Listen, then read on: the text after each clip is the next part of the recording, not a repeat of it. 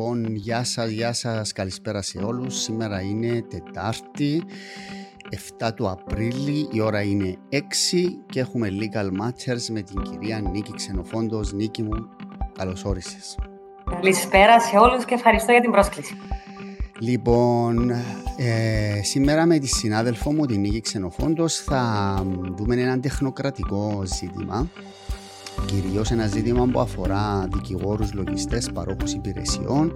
Είναι κάτι που μας έχει απασχολήσει και στο παρελθόν. Έκαναμε και συζητήσεις με την πρόεδρο της Κεφαλαίου Αγοράς, με τη Στέλλα Γκαμίτση συζητήσαμε το θέμα. Το είχαμε δει και πέρσι με το Στέγιο του Τριανταφυλλίδη, το ζήτημα με τους UPOs.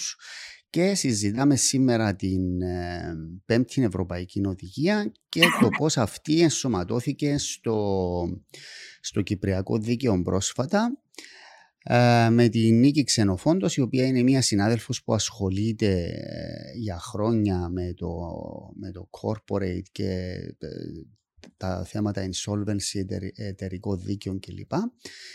Και είναι κατάλληλο πρόσωπο για να μας το αναλύσει. Η αλήθεια είναι ότι το ανέλησε έτσι σε σημειώσεις που μου έστειλε, οπότε εγώ δεν χρειάστηκε να κάνω research καθόλου. Τα έχω έτοιμα. Λοιπόν, Νίκη, καταρχήν πες μου έτσι λίγο για το background το δικό σου, πότε ξεκίνησες να ασκείς δικηγορία, πόσα χρόνια κουβαλάς, φαίνεσαι και πολύ νεαρή, άρα πρέπει να μας πεις έτσι λίγο τη διαδρομή σου πριν να πάμε στις λεπτομέρειες. Ξεκίνησα το 2005 μετά από την άσκηση σε διάφορα δικηγορικά γραφεία για να αποκτήσω κάποια πείρα σε συγκεκριμένους τομείς που με ενδιέφεραν.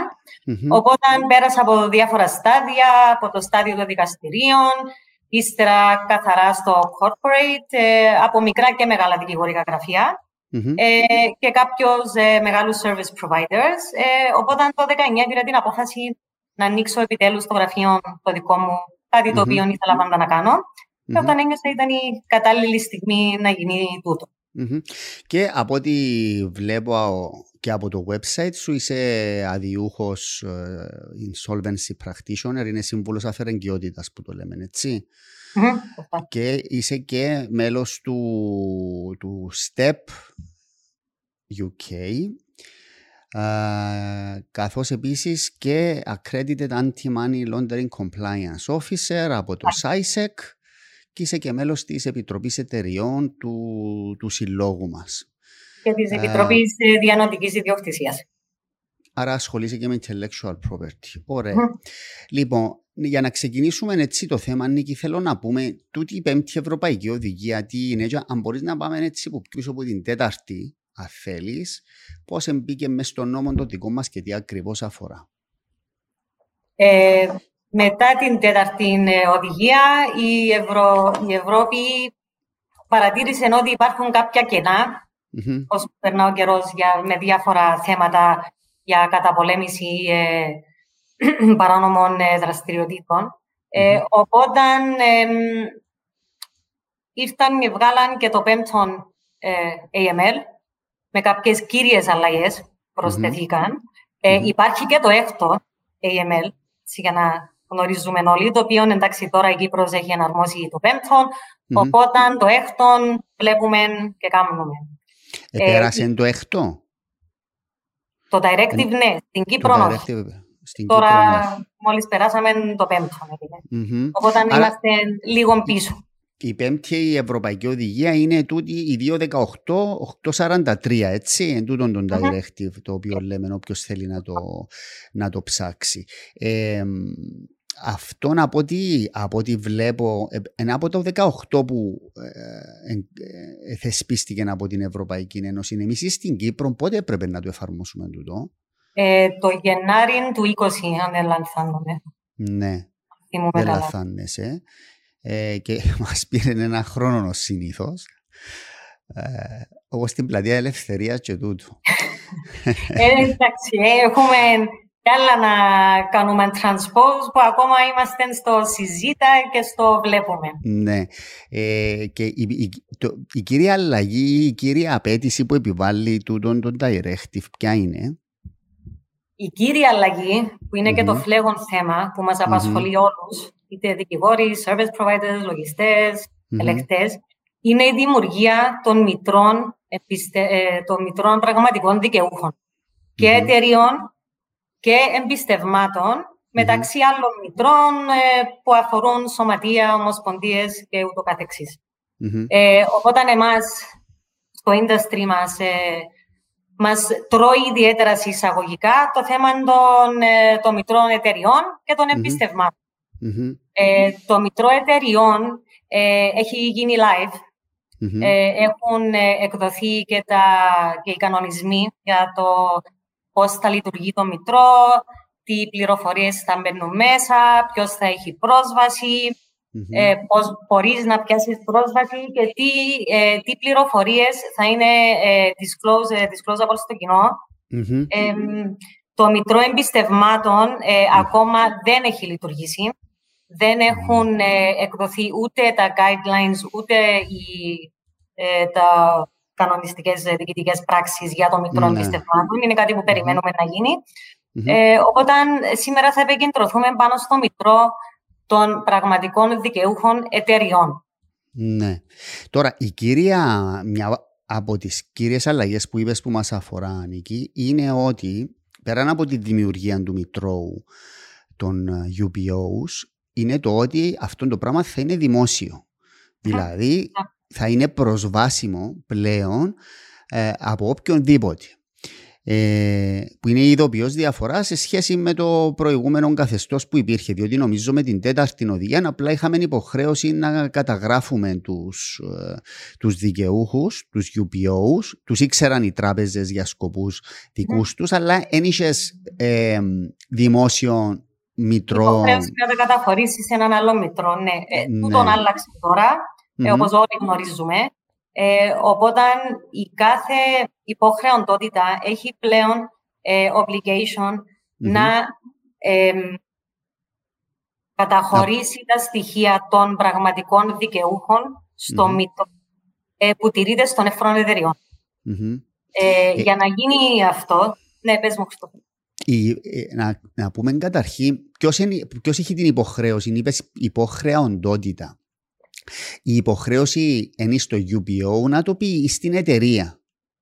Η εταιρεία και εκεί που είναι φυσικό προς ο UPO, ο ίδιος. Ναι. Οπότε για να γίνει τούτον, η κάθε εταιρεία τώρα καλείται να γραφτεί στο Ariadne Portal της κυβέρνησης, να λάβει κωδικούς και να καταχωρήσει τα στοιχεία στο μητρό. Αντιλαμβάνεσαι, Χριστόφορε μου, ότι τούτον το πράγμα είναι πάρα πολύ δύσκολο να εφαρμοστεί πρακτικά. Ειδικά εμείς οι λογιστές, τα μεγάλα ελεκτικά γραφεία που μπορεί να έχουν 1.000-2.000 εταιρείες κάτω από το management τους, να πρέπει για την κάθε εταιρεία να γίνει ξεχωριστό email, να ταυτοποιηθεί η εταιρεία στο Ariadne για να έχει πρόσβαση.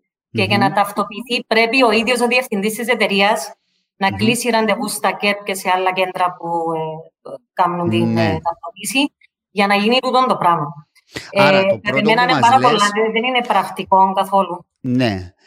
Άρα, το πρώτο που λέει είναι ότι την υποχρέωση την έχουν οι εταιρείες, τα entities. Μιλούμε τώρα για το μητρό του εφόρου εταιριών, εκεί δηλαδή που πρέπει οι μέτοχοι ή μάλλον οι εταιρείες να αποκαλύψουν τους πραγματικούς μετόχους τους. Και πρέπει κάθε εταιρεία να πάει στο Ariadne να κάνει την ταυτοποίηση και να πάρει κωδικούς. Μάλιστα. Και για κάθε εταιρεία θα είναι ξεχωριστός κωδικός και πρέπει, group of companies παράδειγμα, πρέπει να έχουν ξεχωριστό email η κάθε εταιρεία και ξεχωριστούς κωδικούς. Τώρα, ας συζητήσουμε λίγο το πράγμα, διότι είναι μεγάλη στρέβλωση κατά τη γνώμη μου. Το σχολίασα και εγώ προχτές όταν ανακοινώθηκε αυτό στο Facebook.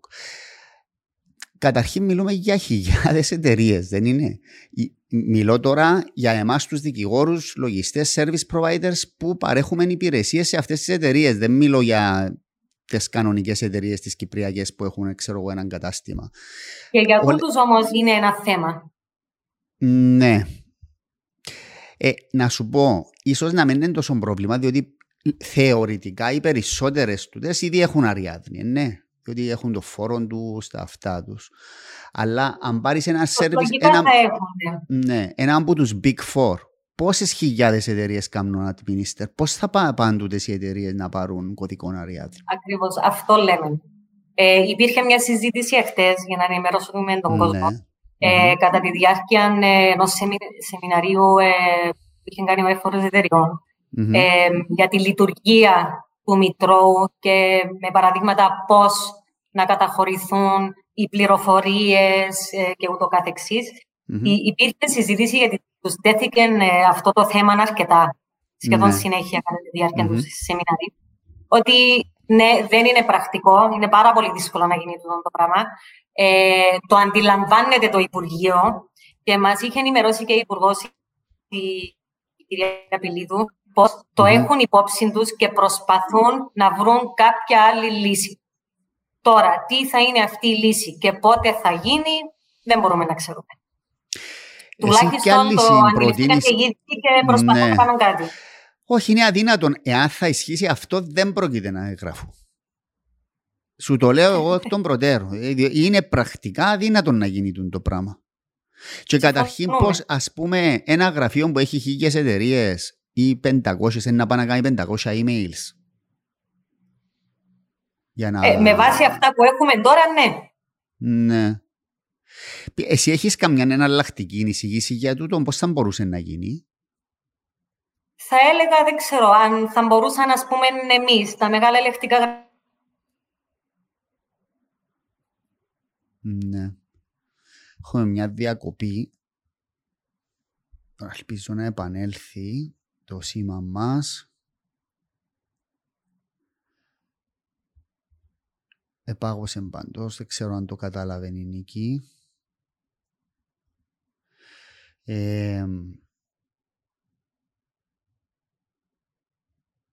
Νομίζω επανέρχεται. Άρα είσαι online? Είμαι online, μ' ακούτε? Ναι, σ' ακούμε. Λοιπόν, άρα συζητούσαμε το θέμα κάποιας εναλλακτικής λύσης. Εγώ θα έλεγα, για παράδειγμα, ίσως εμείς οι δικηγόροι ως εκπρόσωποι, ας πούμε, των εταιριών, να μπορούσαμε να κάνουμε την ταυτοποίηση. Ναι, αυτό θα συνεχίσα να έλεγα πριν να διακόπουμε. Ίσως θα μπορούσε αυτό το πράγμα να γίνει, ναι. Ως εκπρόσωποι, authorized εκπρόσωποι, να έχουμε έναν email με τον αριθμό της κάθε εταιρείας, τι άλλο θα χρειαστεί για να μπορέσουμε να βοηθήσουμε τους πελάτες μας. Όμως πρέπει να είμαστε και προσεκτικοί με θέματα GDPR. Νομίζω αυτός είναι ο κύριος λόγος που το έχουν στήσει με αυτόν τον τρόπο. Κάθε εταιρεία να έχει ξεχωριστό email και ξεχωριστούς κωδικούς. Ναι. Οπότε... Καλά, σαν τώρα στον εύφορο, Νίκη, για να κάνουμε αλλαγές των εταιρείων μας, έχουμε ξεχωριστό κωδικό για κάθε εταιρεία. Στο online σύστημα του εφόρου έχουμε. Άρα εκεί μπορούσε να γίνει έτσι μια άλλη λύση τέτοια, νομίζω.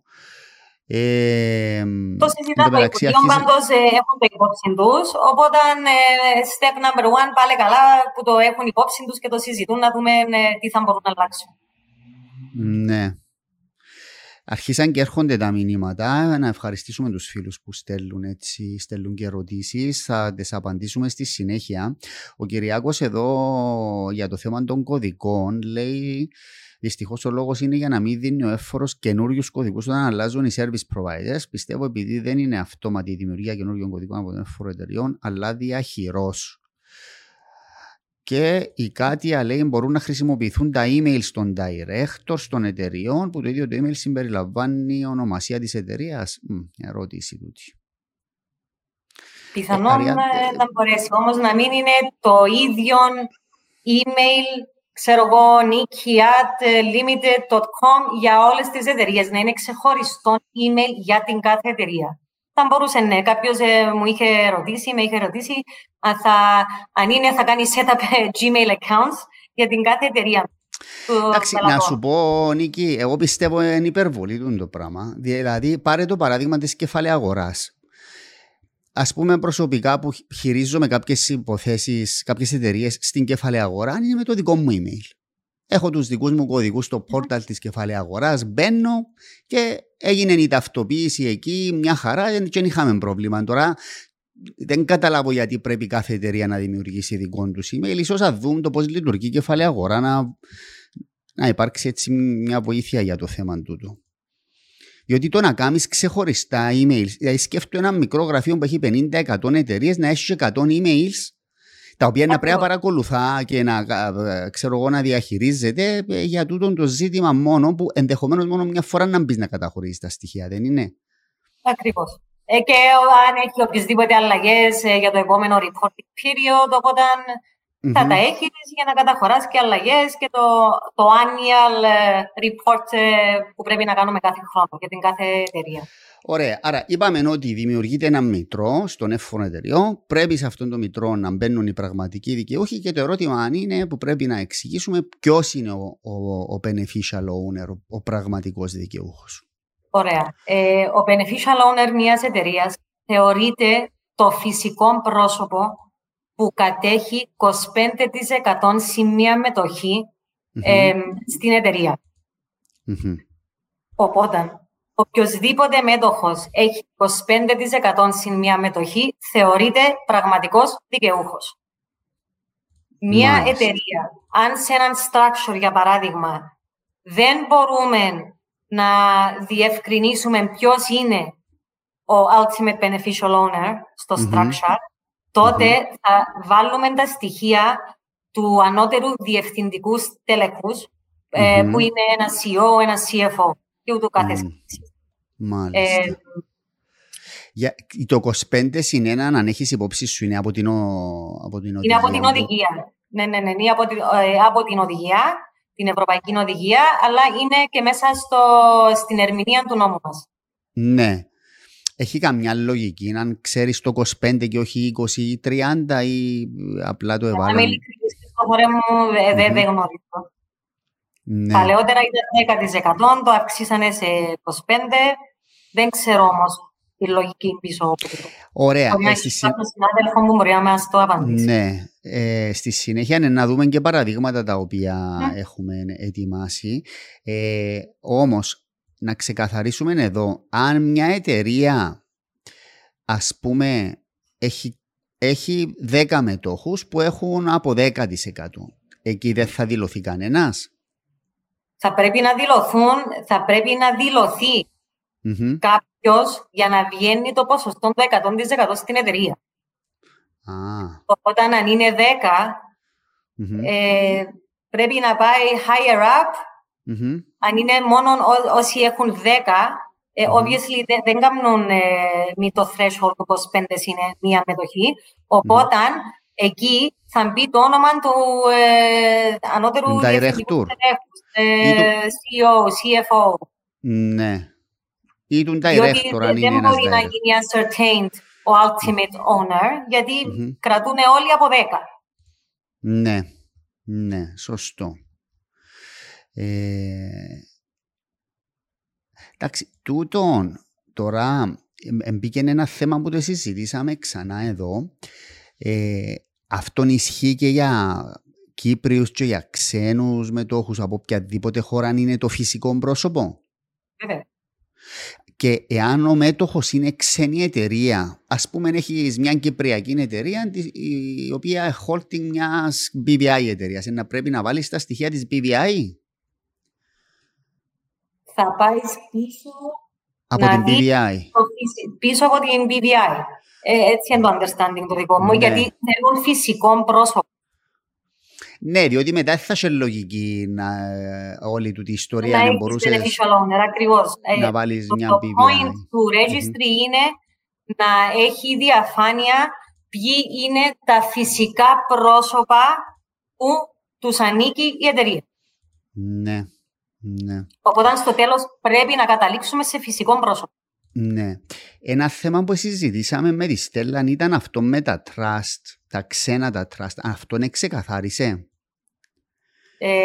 Περιμένουμε να εκδοθούν οι οδηγίες, το trust registry θα το διαχειρίζεται η SISEC.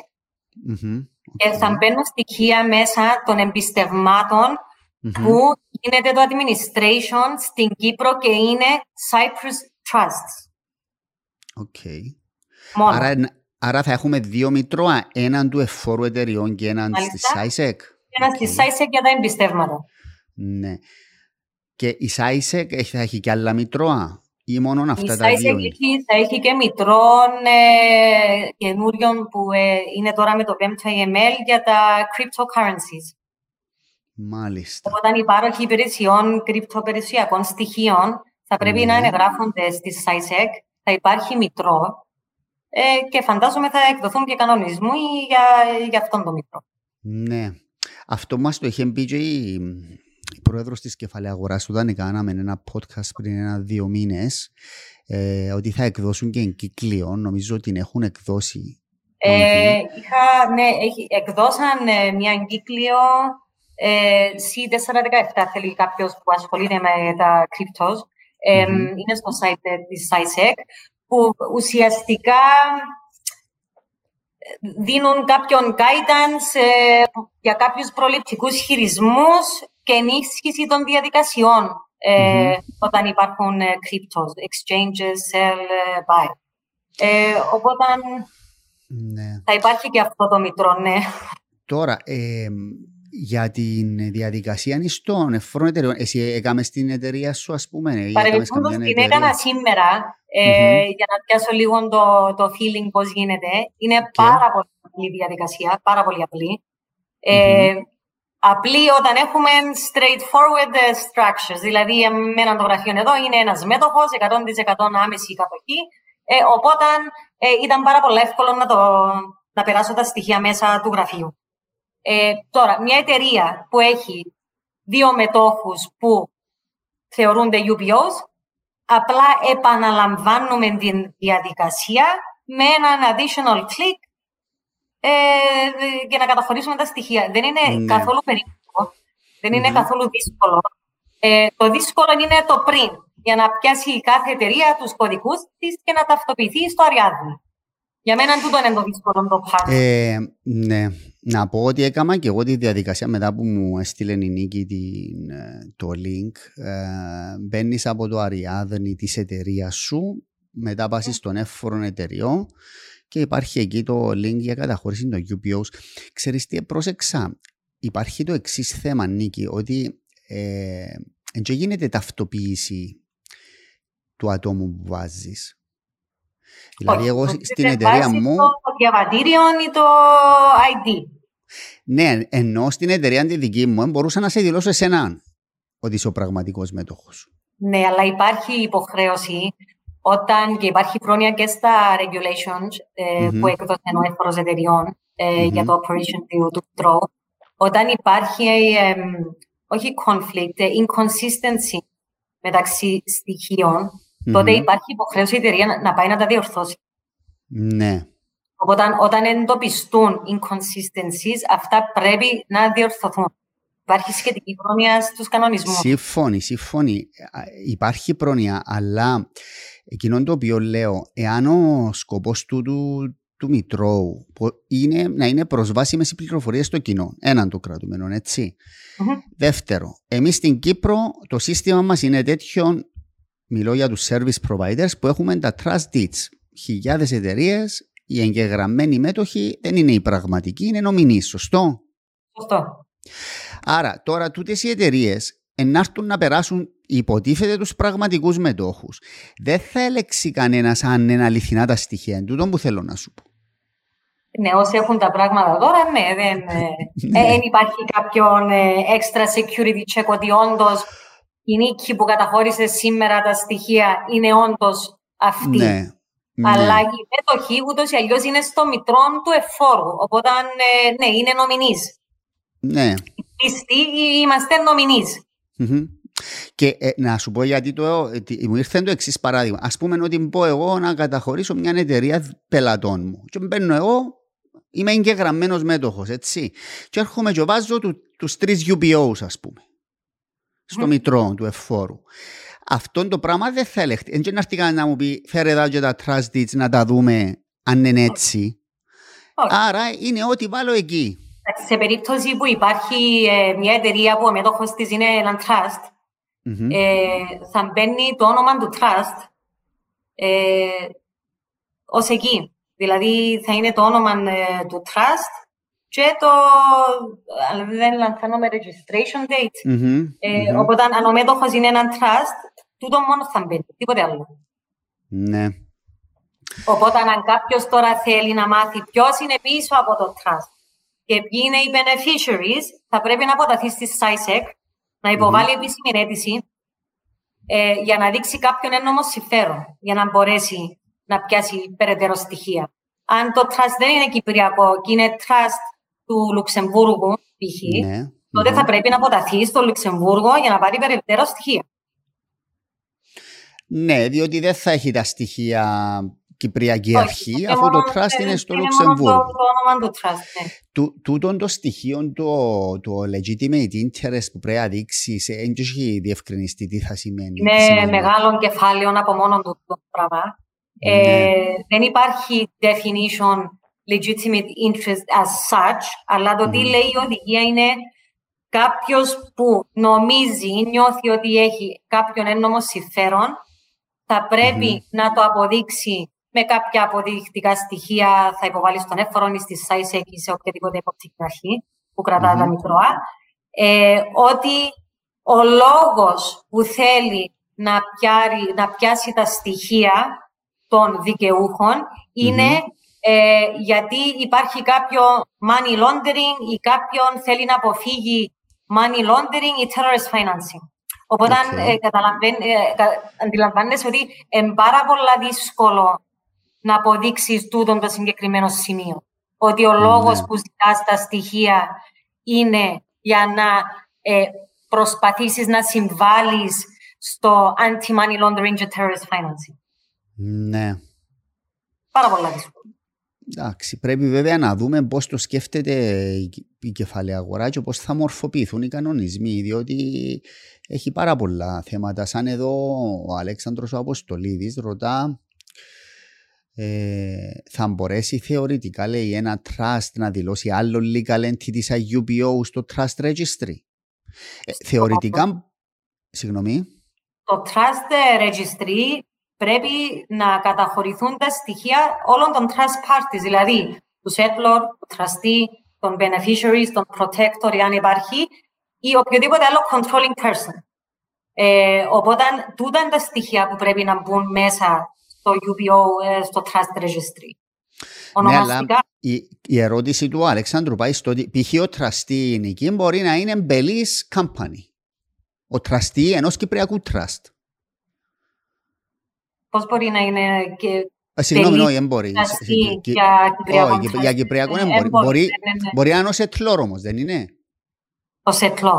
Μπορεί να είναι, εννοείς corporate settlor. Ναι, μπορεί να είναι corporate. Θα μπει το όνομα του settlor όπως είναι, φαντάζομαι. Όπως είναι. Τα ενοικασίες, Χριστόφορε μου, γιατί περιμένουμε να εκδοθούν τα κανονισμοί για το μητρό των εμπιστευμάτων.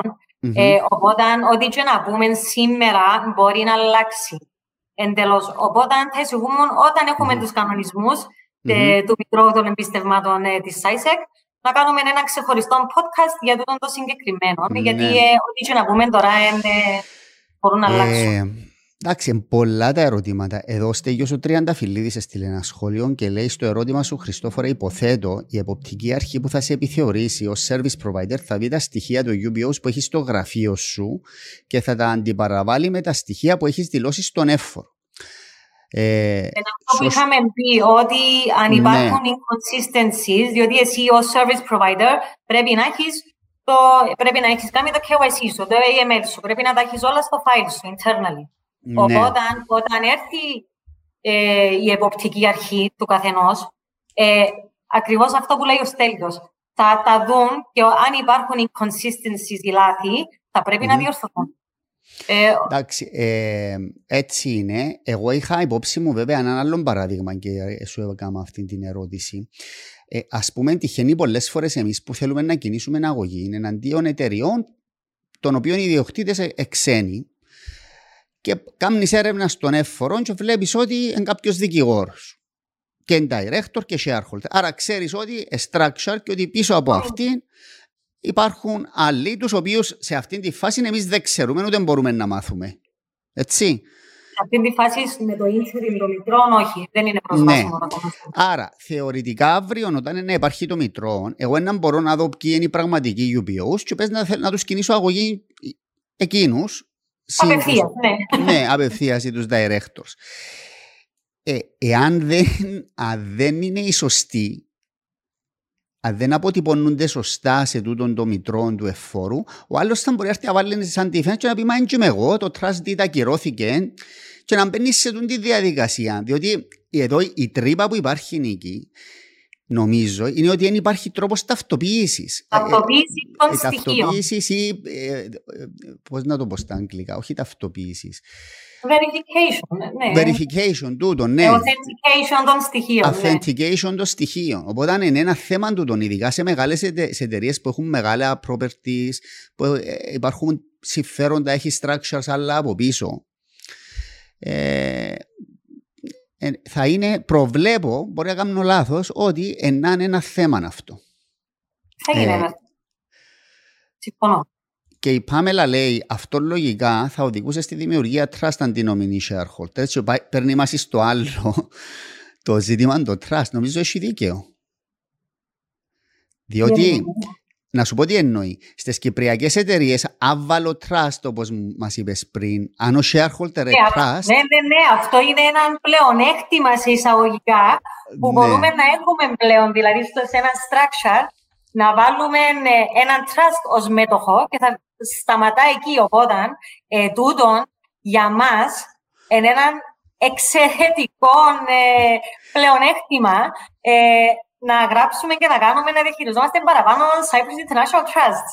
Είναι θεωρητικά και πολύ σωστά λέει η Πάμελα κάτι που μπορεί να γίνει. Ναι.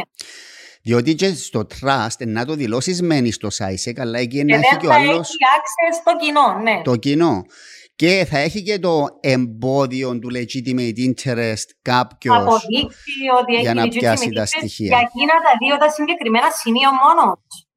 Ναι. Ότι είναι για να συμβάλλει στην καταπολέμηση του anti-money laundering και terrorist financing. Ναι. Άρα είναι κάποιο qualification τούτο που πρέπει να αποτυπώνεται στο τι σημαίνει legitimate interest, δεν είναι? Ναι. Ναι. Δεν ξέρω αν θα πει κάποιον συγκεκριμένο definition, αλλά νομίζω να παραμείνει όπως είναι. Η Στέλλα μας ρωτά το Belize Trust όμως αν είναι μέτοχος σε κυπριακή εταιρεία και δεν έχει το Belize UBO Trust Register, τότε τι γίνεται, θα χρησιμοποιούνται τέτοια trust για μέτοχο? Είναι το που είπαμε τώρα, Στέλλα μου, το συζητήσαμε. Δηλαδή μπορεί ο μέτοχος κυπριακής εταιρείας Νική να είναι ή ξένο trust ή κυπριακό trust. Το ξανασυζητήσαμε και σαν STEP, Board of Directors του STEP, η οποία η Στέλλα είναι η πρόεδρος μας, ότι είναι και αυτό εν και τούτη μια λύση, δηλαδή το Belize μπορεί να, obviously δεν έχει UBO registry, οπότε θα μπορούσες να χρησιμοποιήσεις και έναν Belize Trust να μπει μέτοχος. Όμως πρέπει να είμαστε πάρα πολλά προσεκτικοί στο risk assessment μας. Δηλαδή, μπράβο. Πολύ σωστό αυτό το πράγμα. Θα βάλω εγώ τώρα έναν Belize Trust να το δεχτώ τον πελάτη, ξέροντας ότι μπορεί η αλφα χώρα να μην έχει επαρκείς νομοθεσίες και κανονισμούς για AML. Εκεί παίρνεις το ρίσκο εσύ ως service provider, ότι δεν έκαμες τη δέουσαν επιμέλεια που σου λέει η εποπτική σου αρχή να κάνεις. Οπότε να πρέπει, αν κάποιος σκέφτεται να κάνει το πράγμα, να ζυγίσει τα δύο. Διότι δεν θέλεις εσύ μετά να έχεις προβλήματα παρακάτω όταν έρθει η εποπτική αρχή για έλεγχο. Απλά να το τονίσουμε το σημείο, διότι έχει και φίλους που μας βλέπουν που είναι πολύ ευαίσθητοι σε αυτά τα ζητήματα. Έστειλε και ο Λευτέρης εδώ πολύ διαφάνεια δηλαδή και είναι έτσι αστιευόμενος που το έστειλε. Εδώ να πούμε ότι εμείς τώρα και ψάχνουμε τρόπους να μην εφαρμοστεί αυτό το πράγμα.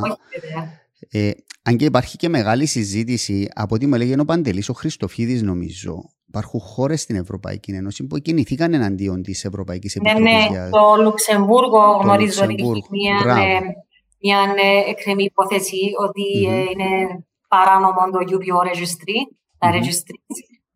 Και είχαν εντοπίσει και μια άλλη, νομίζω στην Ολλανδία.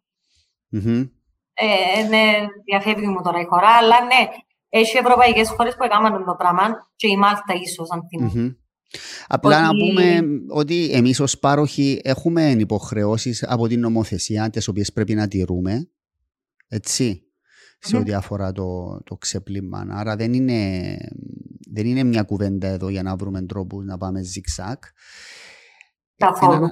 Ένα άλλο θέμα που με προβληματίζει εμένα είναι ότι αυτό το concept του trust δεν είναι αιώνες που υπάρχει στο κυπριακό και στο αγγλοσαξονικό δίκαιο και υπάρχει, ας πω όπως το βλέπω εγώ, μια προσπάθεια από αυτούς του υπηρετικού δικαίου, δηλαδή Γερμανία κλπ. Γερμανία, Ελλάδα κλπ. Ναι. Να το καταργήσουν αυτό το πράγμα. Διότι στο τέλος της ημέρας εντιαμε που πάει η νίκη, δεν είναι? Συμφωνείς με αυτή την εκτίμηση? Συμφωνώ, ναι. Τα trust υπάρχουν από τον καιρό του The Knights, είναι equity και λοιπά, ναι. Δηλαδή, ο παραπάνω κόσμος έχει μια λάθος, κατά εμένα προσωπική μου άποψη, μια λάθος αντίληψη τι είναι ένα trust. Οι πλήστοι το συνδέουν ότι είναι για απόκρυψη περιουσιακών στοιχείων και για tax evasion. Είναι καθόλου έτσι. Και με δόλων και με κλεψά γενικά. Έτσι το συνδέει ο κόσμος που δεν είναι έτσι. Κάποιος που κατανοεί το concept του trust και πώς δουλεύει και ποια είναι τα πλεονεκτήματα, ειδικά για family planning και succession, δηλαδή είναι ακριβώς το αντίθετο. Οι χώρες που έχουν το civil law regime, Ελλάδα, Γερμανία, Γαλλία, δεν αναγνωρίζουν το concept γιατί δεν το έχουν μέσα στο σύστημα τους. Έχουν το αντίστοιχο το foundation. Οπότε δύσκολο να το καταλάβουν τι είναι το πράγμα και ναι, δεν το δέχονται. Δηλαδή στην Ελλάδα ξέρω ότι άμα κάποιος έχει έναν trust, είναι beneficiary σε έναν κυπριακό trust και πάρει κάποιο distribution, θα φορολογηθεί στην Ελλάδα. Γιατί δεν αναγνωρίζουν το concept trust. Ακριβώς. Έχεις το βιβλίο των αιών του Χριστού του Κληρίδη του Προέδρου μας, το Δίκαιο της Επίοικιας, έχει ολόκληρο κεφάλαιο για τα διεθνή εμπιστεύματα, οπότε αν το συστήνω στους συναδέλφους, όσοι ασχολούνται με το θέμα, είναι καλά να το διαβάσουν και να το έχουν υπόψη τους. Και εκεί, σε εκείνον το βιβλίο, κάνουν και μια ιστορική αναδρομή του δικαίου της επίοικιας και στην Αγγλία και στην Κύπρο και είναι βοηθητικό τούτο, νομίζω, στο να αντιληφθείς τι είναι τούτος ο μηχανισμός και πώς δουλεύει. Ο Αρτέμις εδώ λέει θα κάνεις belief trust ώστε να αποφεύγεις το public record, αλλά για σκοπούς δικής σου συμμόρφωσης θα τηρείς σωστές διαδικασίες και σωστά και επικαιροποιημένα έγγραφα. Ακριβώς, Αρτέμι μου, τούτο που είπαμε με το risk assessment και το internal, το AML και το KYC που να πρέπει κάποιος να κάνει για να δεχτεί να κάνει onboard τον πελάτη, αλλά δεν είναι μόνο στο στάδιο του onboarding του πελάτη. Είναι και μεταγενέστερα, δηλαδή θα κάνεις monitor και ανάλογα με το ρίσκο του πελάτη low, medium, high, θα κάνεις και το monitoring σου και κάθε χρόνο ή κάθε 3 χρόνια ανάλογα με το ρίσκο θα κάνεις το annual review του πελάτη. Για να εντοπίσεις, υπήρχε κάποια adverse media, υπήρχε κάποιον court case ή οτιδήποτε άλλο αντίον του πελάτη. Οπότε βάλεις ουσιαστικά στον εαυτό σου μια έξτρα υποχρέωση για εκείνον το συγκεκριμένο πελάτη που έκαμε setup το structure για να αποφύγεις κάτι άλλο, επιβαρύνεσαι εσύ στο να έχεις το ongoing obligation και monitoring. Οπότε γι' αυτό είχα και στην αρχή πρέπει να ζυγίσουμε. Τώρα, έναν άλλο πράγμα που βλέπω στις σημειώσεις σου εδώ που είναι πολύ σημαντικό είναι το θέμα της προσβασιμότητας. Ποιοι από κυβερνητικής πλευράς, κυβερνητικοί οργανισμοί και με ποιον τρόπο θα έχουν πρόσβαση? Στο μητρό εταιριών θα έχουν πρόσβαση, απεριόριστη πρόσβαση και ταχεία πρόσβαση όλες οι αποπτικές αρχές. Δηλαδή ο Πανκύπριος, ο ΣΕΛ, το ΙΣΕΚ, το Τελωνείο, η αστυνομία. Στις υπόχρεες οντότητες, δηλαδή εμείς, service provider, δικηγόροι, λογιστές, ελεγκτές, για σκοπούς δέουσας επιμέλειας που πρέπει εμείς να κάνουμε πάνω στον πελάτη μας. Και μετά το ευρύ κοινό, εφόσον πληρώσει το τέλος των 3,5 ευρώ, και πάλι ηλεκτρονική αίτηση στον έφρον για να πάρει τα στοιχεία. Αλλά σε αυτό το στάδιο, επειδή είναι interim το μητρό του εφόρου, δεν είναι accessible στο κοινό, στο ευρύτερο κοινό. Ναι, διότι είναι επικαιροποιημένο, είναι τώρα ξεκινήσει. Σωστό.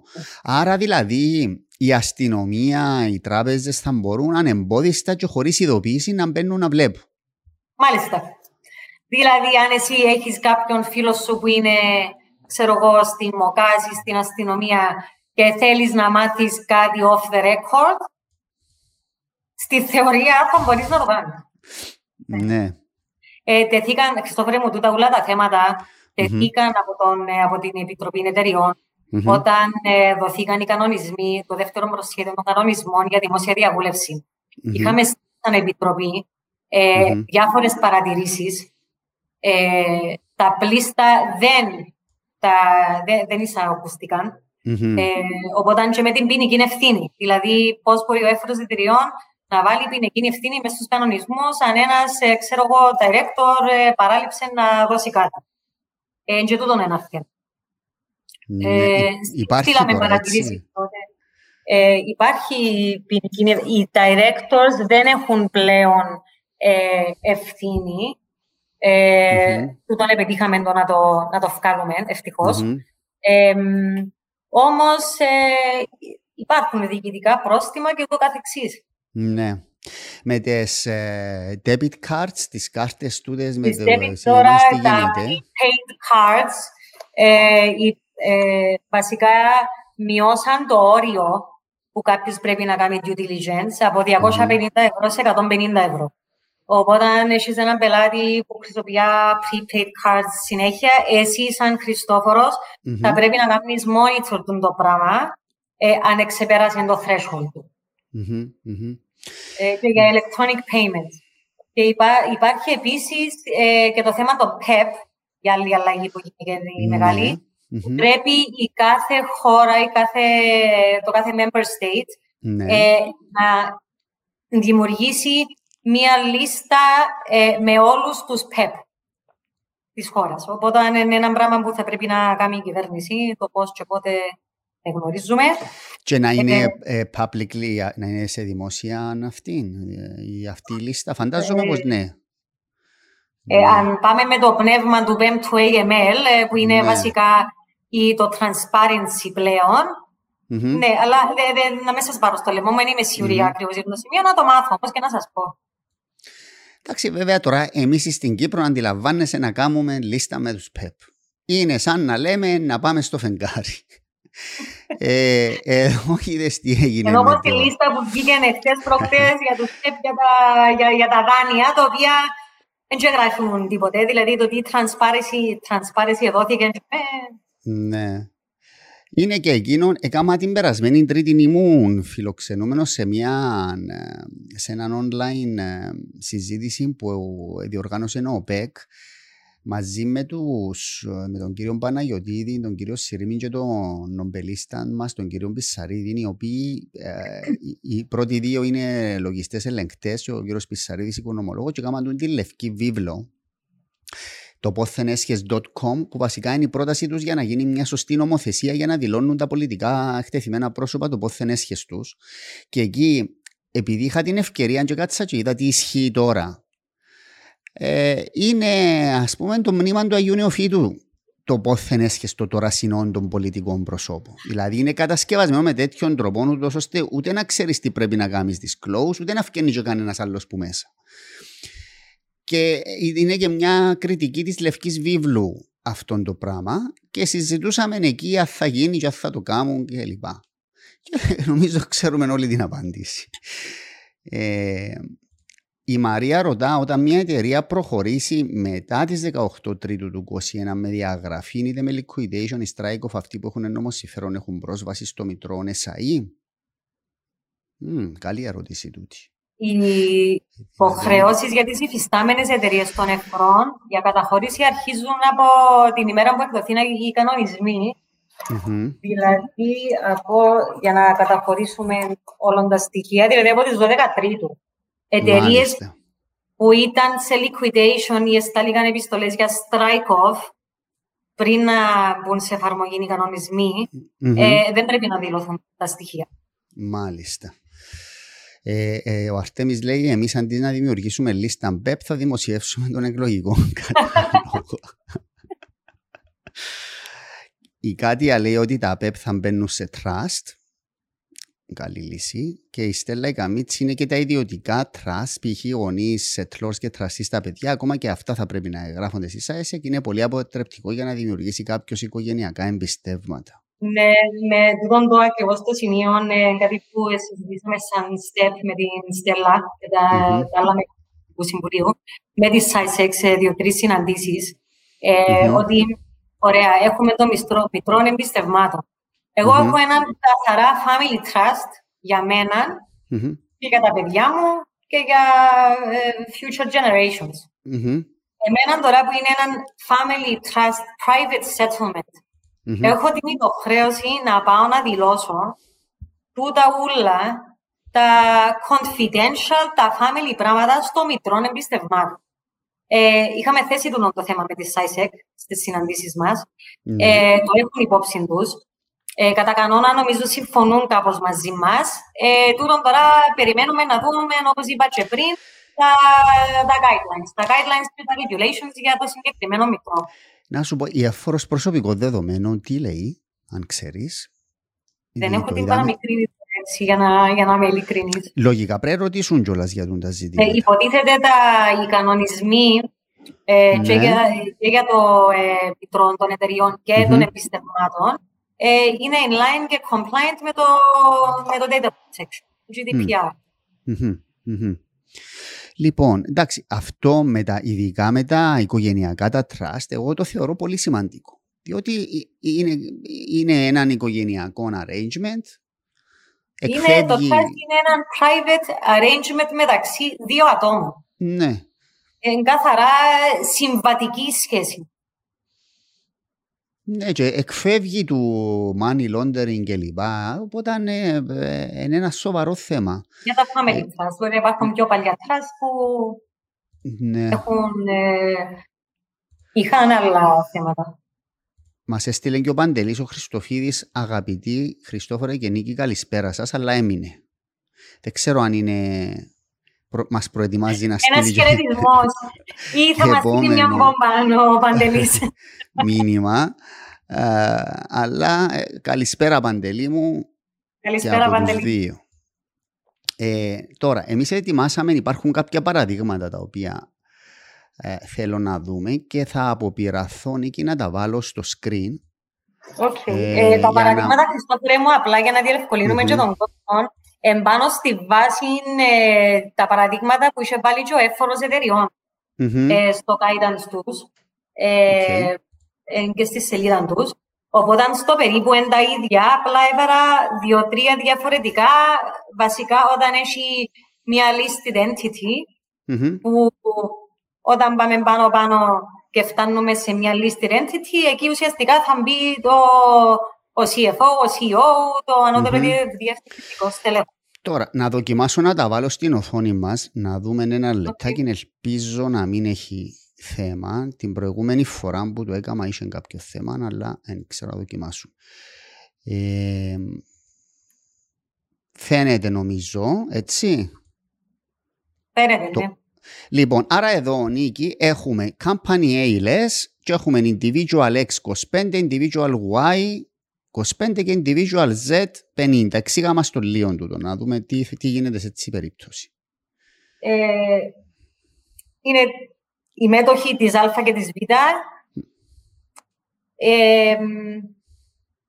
Ποιος είναι ποιος θα δηλωθεί εδώ? Της Α είναι η εταιρεία Β 40% και η εταιρεία Γ με 60%. Όχι, είναι το πρώτο παράδειγμα που βλέπω τώρα. Το πρώτο παράδειγμα είναι individual X. Λοιπόν, 3 μετόχοι. Εδώ είναι πάρα πολύ εύκολο να εντοπίσουμε ποιος είναι ο UBO. Είναι ο Z που κατέχει το 50%. Μάλιστα. Okay. Τούτον είναι πολλά straightforward. Ναι. Λοιπόν, το δεύτερο τώρα είναι τούτον εδώ. Δεν ξέρω αν φαίνεται. Λέγε μου αν φαίνεται, διότι εγώ... φαίνεται νομίζω, έτσι, στην οθόνη μας. Φαίνεται, ναι. Έχουμε την εταιρεία Α. Εξήγα μας το λίγο. Η μέτοχη είναι η εταιρεία Β και η εταιρεία Γ. 40 και 60 αντίστοιχα. Τώρα, η Β έχει μετοχές της Α, κρατά τις μετοχές της Α για λογαριασμό κάποιου individual. Okay. Η εταιρεία Β και το άτομο, το Χ αν φαίνεται εκεί στην οθόνη, ναι. Μπορεί για παράδειγμα να έχουν υπογράψει και ένα declaration of trust, οπότε θα μην καταλαβαίνουμε ότι είναι nominee holding. Okay. Ναι.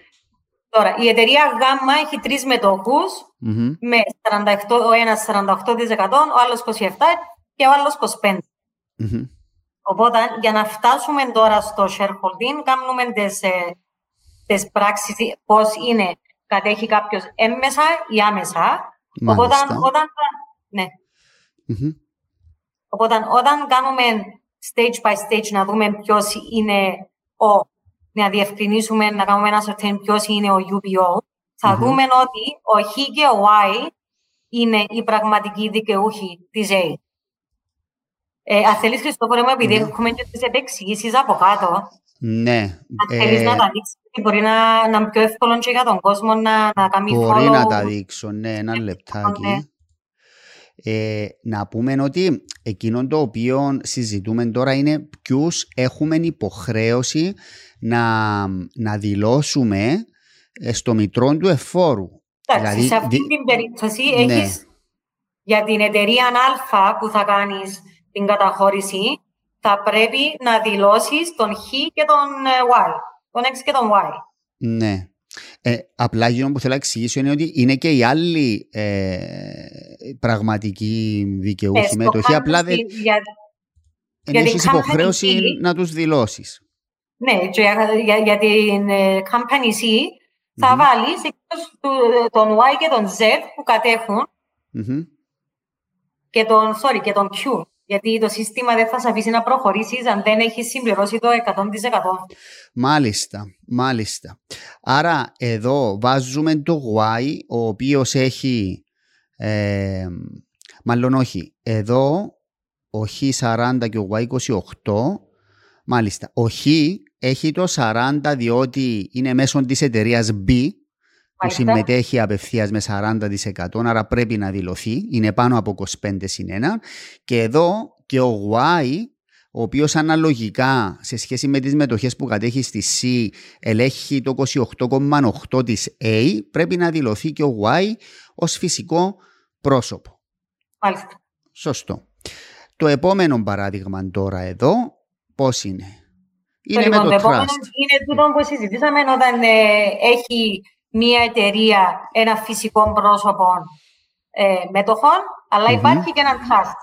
Εδώ στο παράδειγμα έχουμε 50-50, το φυσικό πρόσωπο 50, το trust 50. Οπότε, για σκοπούς UBO είχαμε μπει στην αρχή σε έναν trust, οι UBOs θεωρούνται ο settlor, ο trustee, οι beneficiaries και ο protector.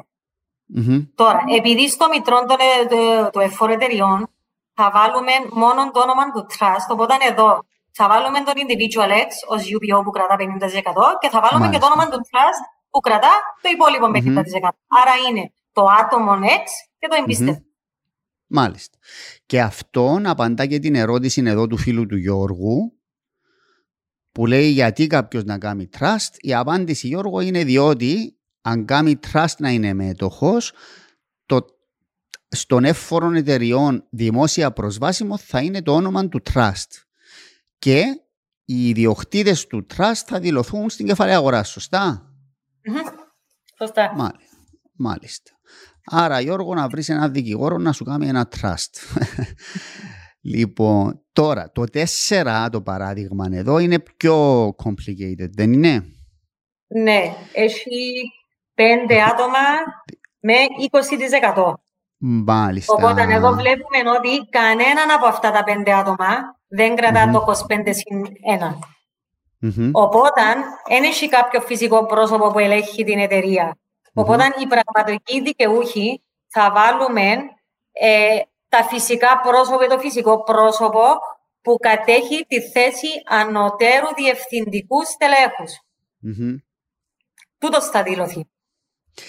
Τώρα, τούτος είναι member of the board of directors, Νίκη, ή Member μπορεί of να... the board, κάποιος που έχει την εξουσία να λαμβάνει ουσιαστικές αποφάσεις για τη διαχείριση της εταιρείας, να παίρνει σημαντικές αποφάσεις για το business της εταιρείας. Οπότε, εγώ θα πήγαινα ανώτερο στέλεχος να είναι κάποιος, όχι απλώς διευθυντής, να είναι κάποιος πιο high position, senior management. Γι' αυτό είχα πει CEO, CFO. Είναι, νομίζω, για να το καταλάβουμε, είναι αυτό που λέει και η νομολογία όταν πάμε να κοιτάξουμε πίσω από τα trust ή τα nominee documents, ο ηθήνων νους, τον directing mind. Πάλι και τούτο πίνει πάρα πολύ νερό. Θέλει πολλή συζήτηση ποιος είναι. Νομίζω να πάρουμε και το κάθε σημείο, Χριστόφορε μου, γενικά με τούτο μπορούμε να κάνουμε πολλές συζητήσεις για το κάθε σημείο. Εντάξει, να σου πω κάτι. Εγώ θέλω να παρεξηγηθώ από τον κόσμο που μας ακούει, που δεν είναι δικηγόροι, που μπορεί να νομίζουν ότι τώρα εμείς μηχανευούμαστε τρόπους. Δεν είναι τούτον ο σκοπός της συζήτησης. Απλά επειδή εμείς ως δικηγόροι τα έχουμε μες στο μυαλό μας, αυτά τα συζητούμε επανελειμμένα. Έχουμε απορίες για το applicability αυτού του πράγματος. Ακριβώς τώρα. Και προσπαθούμε να βρούμε τώρα άλλους ορούς ή άλλα πράγματα για να μπορούμε να αποκρύψουμε το οτιδήποτε ή να κάνουμε ένα structure το οποίο θα υπάρχει διαφάνεια. Τούτον είναι προς το όφελος ούτε εμάς, διότι όταν έρθει η ώρα του εποπτικού μας ελέγχου, να έχουμε πρόβλημα. Οπότε, καλά λες και στους τηλεθεατές μας, είναι ότι δεν προσπαθούμε να αποφύγουμε τις υποχρεώσεις μας με βάση το AML. Απλώς προσπαθούμε να εξηγήσουμε πώς πρέπει να γίνουν τα πράγματα όσο πιο απλά μπορούμε. Τώρα, αυτό με το listed entity πώς πάει? Εξήγα μας καταρχήν τι βλέπουμε εδώ. Τι βλέπουμε, πώς είναι το structure εδώ? Για αρχή να πούμε ότι στο μητρό του εφόρου εταιριών εξαιρούνται οι δημόσιες εταιρείες, τα listed entities, από το να καταχωρήσουν τα στοιχεία τους. Αν υπάρχει listed entity σε ένα structure π.χ. που είναι σε έναν recognized stock exchange π.χ. του Λονδίνου, ξέρουμε ότι υπάρχει διαφάνεια, έχουν strict AML νομοθεσίες και κανονισμούς. Ούτε εκείνη πρέπει να γραφτεί να καταχωρήσει στοιχεία στο μητρό. Σε τούτον το παράδειγμα, καταλήγει το structure πάνω σε μια listed entity. Ναι. Ο μέτοχος της Α είναι η Β, 100%. Μάλιστα. Ο μέτοχος της Β είναι listed company. Έβαλαμε τα μέσα στο παράδειγμα στο χρηματιστήριο του Λονδίνου. Οπότε η listed entity έχει έμμεση indirect ownership στην εταιρεία Α. Οπότε η εταιρεία Α θα δηλωθεί. Ναι. Η εταιρεία Α θα δηλωθεί πραγματικός δικαιούχος.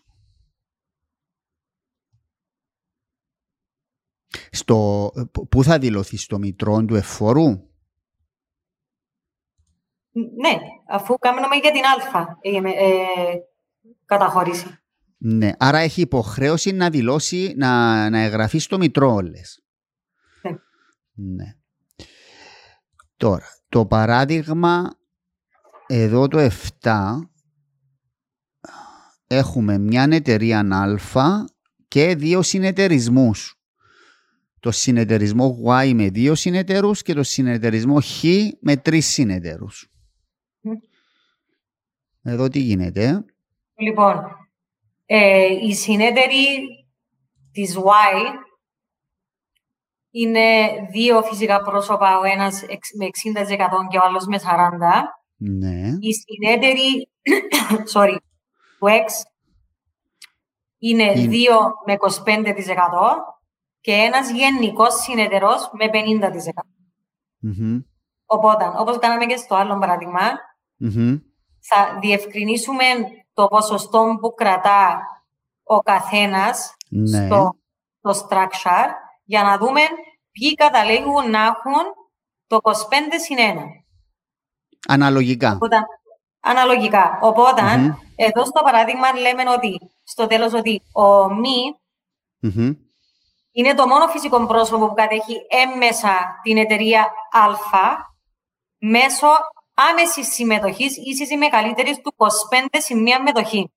Οπότε, συνεπώς, ο μη είναι ο πραγματικός δικαιούχος.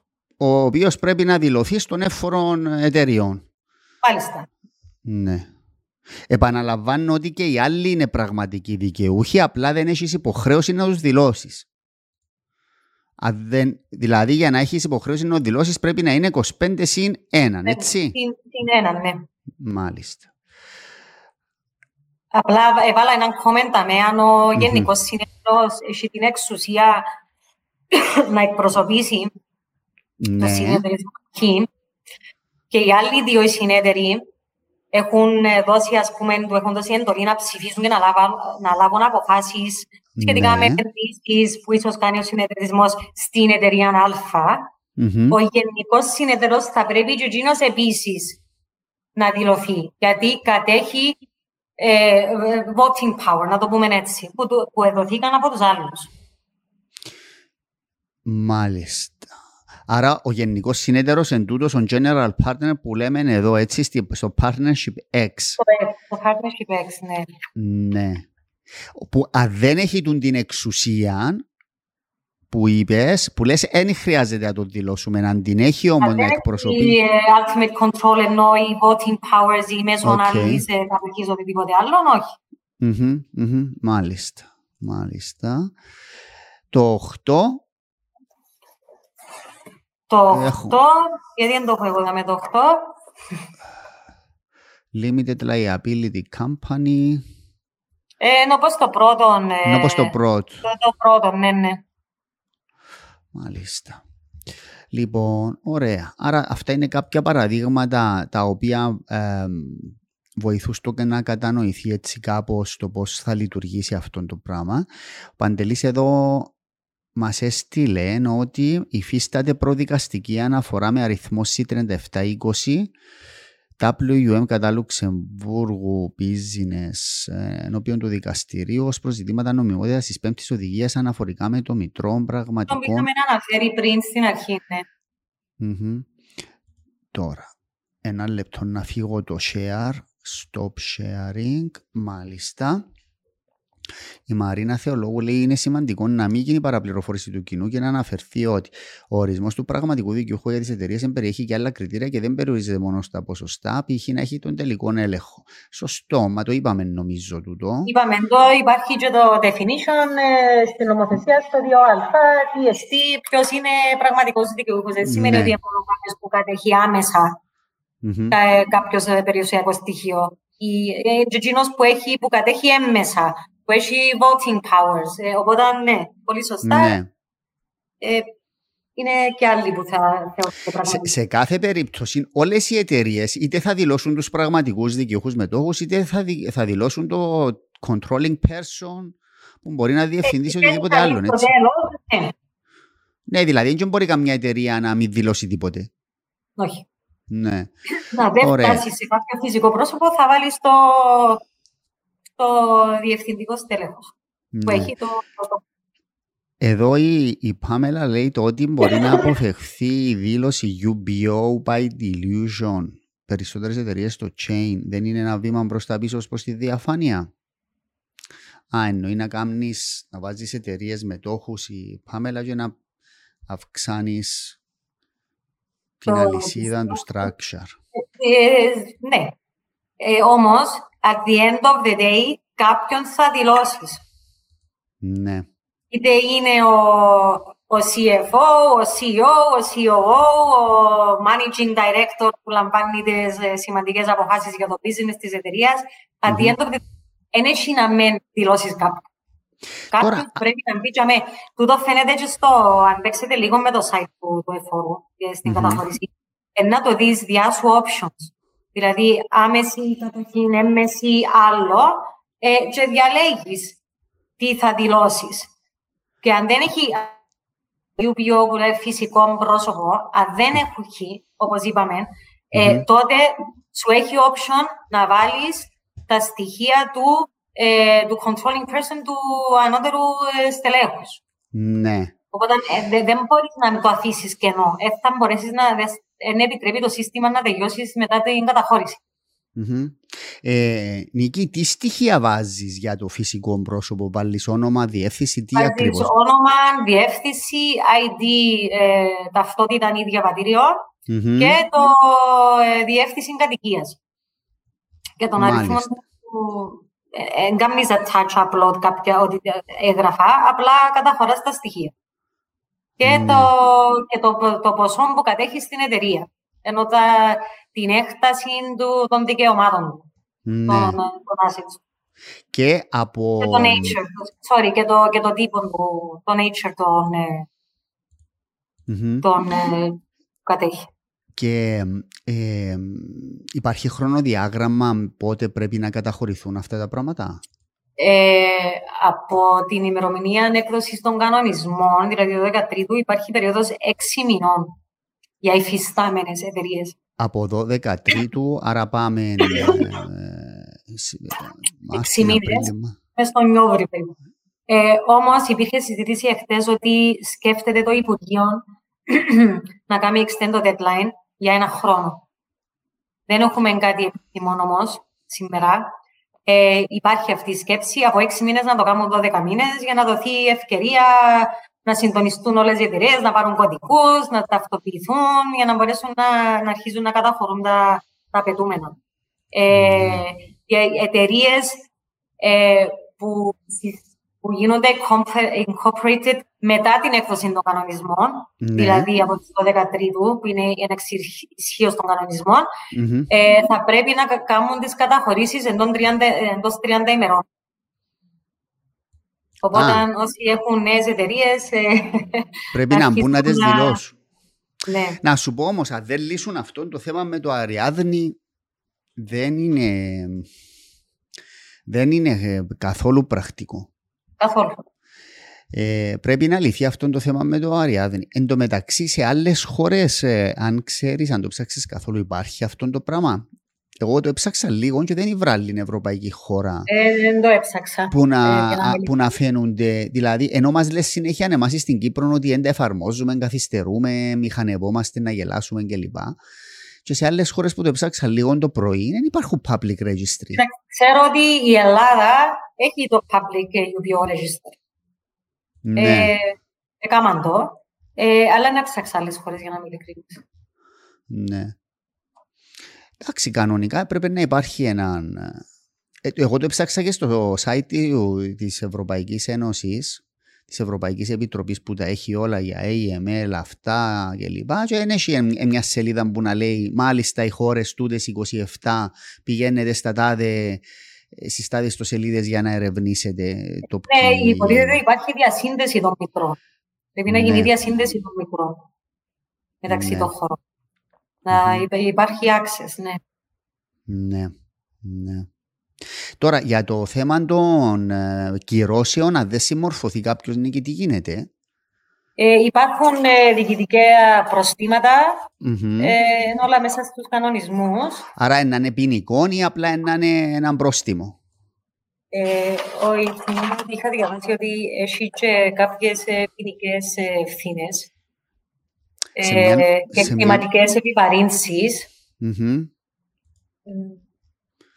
Και εγώ κάτι έτσι θυμούμαι από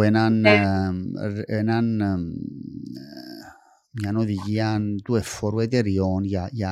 Οι οδηγίες που έχουν είναι οι οδηγίες, οι κανονισμοί που εκδοθήκαν για το συγκεκριμένο μητρό.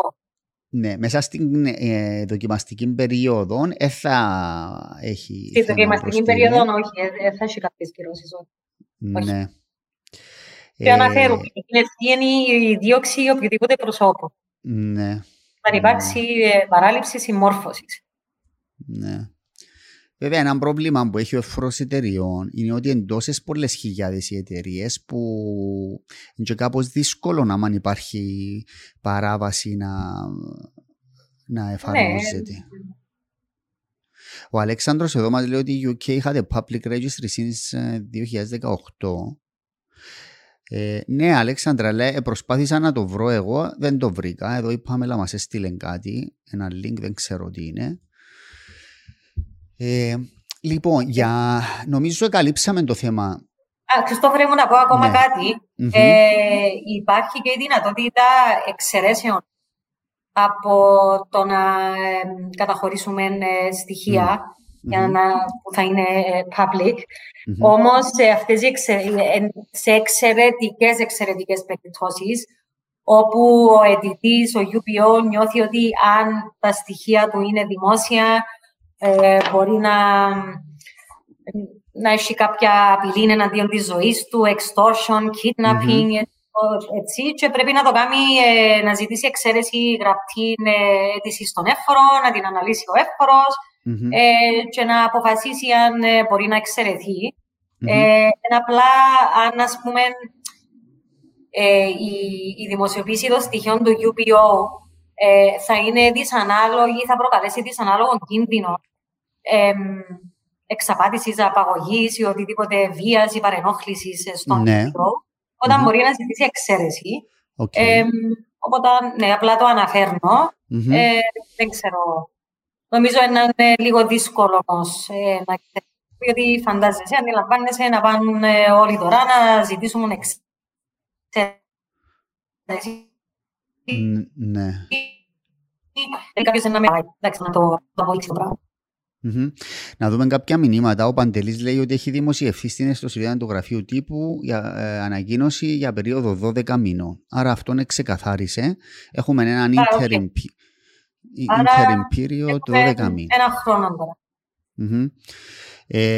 Η Ελευθερία Παναγιώτου έστειλε μια ωραία ερώτηση. Λέει σε αυτό που αναφέρει και η Μαρίνα, να έχουμε υπόψη μας ότι πολλές φορές βλέπουμε στα funds με τη μορφή εταιρείας ότι κάποιος έχει 5% στο overall μετοχικό κεφάλαιο, αλλά να κρατά το 100% το voting rights. Επομένως, με τα voting rights θα κάνει trigger το 25/1. Ναι. Σωστό. Φυσικό. Εν τούτο που είπαμε πριν, ότι στο definition του πραγματικού δικαιούχου δεν είναι μόνο αν κρατάς 25/1. Πρέπει να δεις τι άλλον κρατά έμμεσα. Voting rights, υπάρχουν διάφορα... Σαν εδώ στο παράδειγμα που λέει η Ελευθερία είναι να πρέπει να δηλώσω εκείνο που έχει το 100% το voting rights, έτσι. Έστω και αν έχει 5% των μέτοχων. Ναι. Βέβαια, θα με μπαίνεις και μέσα στα shareholders agreement που μπορεί να έχουν οι μέτοχοι. Απλά να μην το παίρνουμε για δεδομένο, απλά να βλέπουμε σε ένα structure ότι... Ναι. Δηλαδή το αναφέρνει το... Μα γίνεται όμως η εταιρεία ανοιχτό βιβλίο μετά και η μέτοχη. Δηλαδή το πράγμα όταν το εφαρμόσεις όπως είναι έτσι, δεν υπάρχει πλέον confidentiality, δεν υπάρχει anonymity, είναι σαν να είναι όλα... Και αφού το σπίτι του BEM, του AML και γενικά τα EML detectives είναι τούτος. Η διαφάνεια. Εντάξει, εγώ προσωπικά θεωρώ ότι είμαστε υπερβολικοί ως Ευρωπαϊκή Ένωση μιλώ. Δηλαδή, ξέρεις, ως που καταργούνται τούτες οι ελευθερίες του συμβάλλεσθε, υπάρχει και περισσότερος έλεγχος, τούτη κεντρικοποίηση και τα μητρώα και όλα αυτά, καταργούν και την ελευθερία των συναλλαγών και ούτω καθεξής. Δεν ξέρω πού θα πάει τούτη η ιστορία. Εσύ τι νομίζεις για αυτό? Συμφωνώ απολύτως. Που τη μια νομίζω έκαναμε strike έναν καλό balance, δηλαδή το να συμμορφώνεσαι με εκείνα που πρέπει, στο minimum που πρέπει για να ξέρεις ότι ναι, ο πελάτης σου και τούτα όλα είναι ok, αλλά από την άλλη να μπορέσεις να κρατήσεις και κάποια πράγματα confidential, π.χ. trusts, έναν παραδείγμα on the top of my head, για το συγκεκριμένο λόγο που έγινε. Δηλαδή δεν μπορούν να ούλα και έξω, αλλά ουσιαστικά τούτον ζητά και τούτον επιβάλλει η Ευρώπη. Νίκη, για τα σωματεία υπάρχει κάτι, υπάρχει ρύθμιση? Και μικρό για τα σωματεία και ομοσπονδίες και άλλα συναφή associations. Ναι. Είναι ο γενικός εύφορος. Εν το Υπουργείο Εσωτερικών, ο εύφορος σωματείων. Επειδή ρωτά εδώ ο Αρτέμις τι ισχύει όταν μέτοχος είναι σωματείων, άρα και πάλι εκεί να πηγαίνεις στον άλλον εύφορο. Θα πηγαίνεις με τα ίδια steps όπως τα άλλα παραδείγματα. Ναι. Επίσης η Ελευθερία λέει ότι πρέπει να βλέπεις από το καταστατικό όλα τα share classes τι δικαιώματα έχουν. Δεν είναι μόνο ότι λέει το επιστοποιητικό του εφόρου. Σωστό το είπαμε τούτο. Και υπάρχει μια συζήτηση εδώ τι ισχύει στην Αγγλία.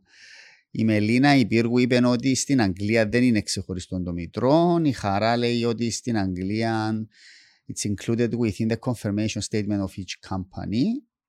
Και ο Άλεξ, ο Αποστολίδης, ο οποίος ξέρει από την Αγγλία, λέει ότι είναι άλλο μητρό. Εν πάση περιπτώσει, εγώ επειδή έχω με κάποιες αγγλικές εταιρείες, δεν είχα υπόψη μου ότι έχουν ξεχωριστό μητρό. Αν έχουν, καλώς. Νομίζω, δεν ξέρω αν ξεκαθαρίσαν τα θέματα ή αν δημιουργήθηκε παραπάνω έτσι ερωτηματικά. Νομίζω ήταν καλή κουβέντα, έτσι σαν πρώτη φάση. Να επανέλθουμε, Χριστόφορε μου, και με έναν άλλον όταν έχουμε το μητρό των trusts έτοιμο, γιατί ενδιαφέρει πάρα πολύ κόσμο που έχουν trusts που διαχειρίζονται, πάρα πολλά σημαντικά. Οπότε όταν είμαστε έτοιμοι με εκείνα, να μπορέσουμε να βοηθήσουμε τον κόσμο να καταλάβει τι πρέπει να κάνει και εκεί. Έχω μιλήσει και με τη Στάλλον την Παπαϊωάννου σε διάφορες φάσεις και είπαμε να κάνουμε ένα podcast και για αυτά όταν θα είναι έτοιμα και όταν ξεκαθαρίσει η κατάσταση, διότι ακόμα τώρα το ψάχνουν. Νομίζω, Νίκη, το κομβικό σημείο είναι πώς θα διαμορφωθεί το θέμα των trusts. Διότι προβλέπω πολλή δουλειά στα trusts. Εκείνοι που έχουν την πείρα και το knowledge θα φάνουν τυχεροί. Ναι, ναι. Άρα να δούμε πώς θα διαμορφωθεί και εκεί η κατάσταση. Θα το δούμε και εκείνον παρακάτω. Ναι, όταν είναι έτοιμο, δεν νομίζω να είναι έτοιμο το registry του ISEC για τα trusts πριν το τέλος του χρόνου. Να πάει ως έτσι. Από ό,τι ξέρω, Αύγουστον μετά μπορεί να έτοιμο ή να έχουμε παραπάνω ενδείξεις. Τον Αύγουστον αλλάζει και ο πρόεδρος, νομίζω, φεύγει η Δημητρά. Οπότε να έχουμε και, νομίζω, αν δεν κάνω λάθος. Τελειώνει η θητεία, ναι, νομίζω Αύγουστο-Σεπτέμβριο. Του τη σκόνη πρέπει να εσύ επηρεάσει, νομίζω. Έχω χρονιαίες αλλεργίες. Υπάρχουν τα essential oils, τα οποία βοηθούν. Ευχαριστώ για το tip. Λοιπόν, να ευχαριστήσω θερμά τη συνάδελφο μου, την Νίκη Ξενοφόντος. Εγώ ευχαριστώ. Για την ωραία κουβέντα που κάναμε, για την συνεισφορά της στο να καταλάβουμε καλύτερα ή να αρχίζουμε να καταλάβουμε το θέμα αυτό με το μητρό των δικαιούχων. Είναι ένα πολύ hot θέμα, το οποίο θα μας απασχολήσει και τους επόμενους μήνες. Να πω ότι αύριο θα έχουμε ένα podcast με τον Αντρέα Ελευθεριάδη, είναι υποψήφιος με το κίνημα Νικολόγων, συνεργασία πολιτών, η ώρα 9 το βράδυ. Να ευχαριστήσω όλους και όλες μας έχουν παρακολουθήσει, να ευχαριστήσω ξανά την Νίκη, να ευχηθώ σε όλους ένα καλό βράδυ. Και ευχαριστώ σε όσους συμμετείχαν. Και θα τα πούμε ξανά αύριο βράδυ. Γεια χαρά σε όλους. Καλή συνέχεια. Bye.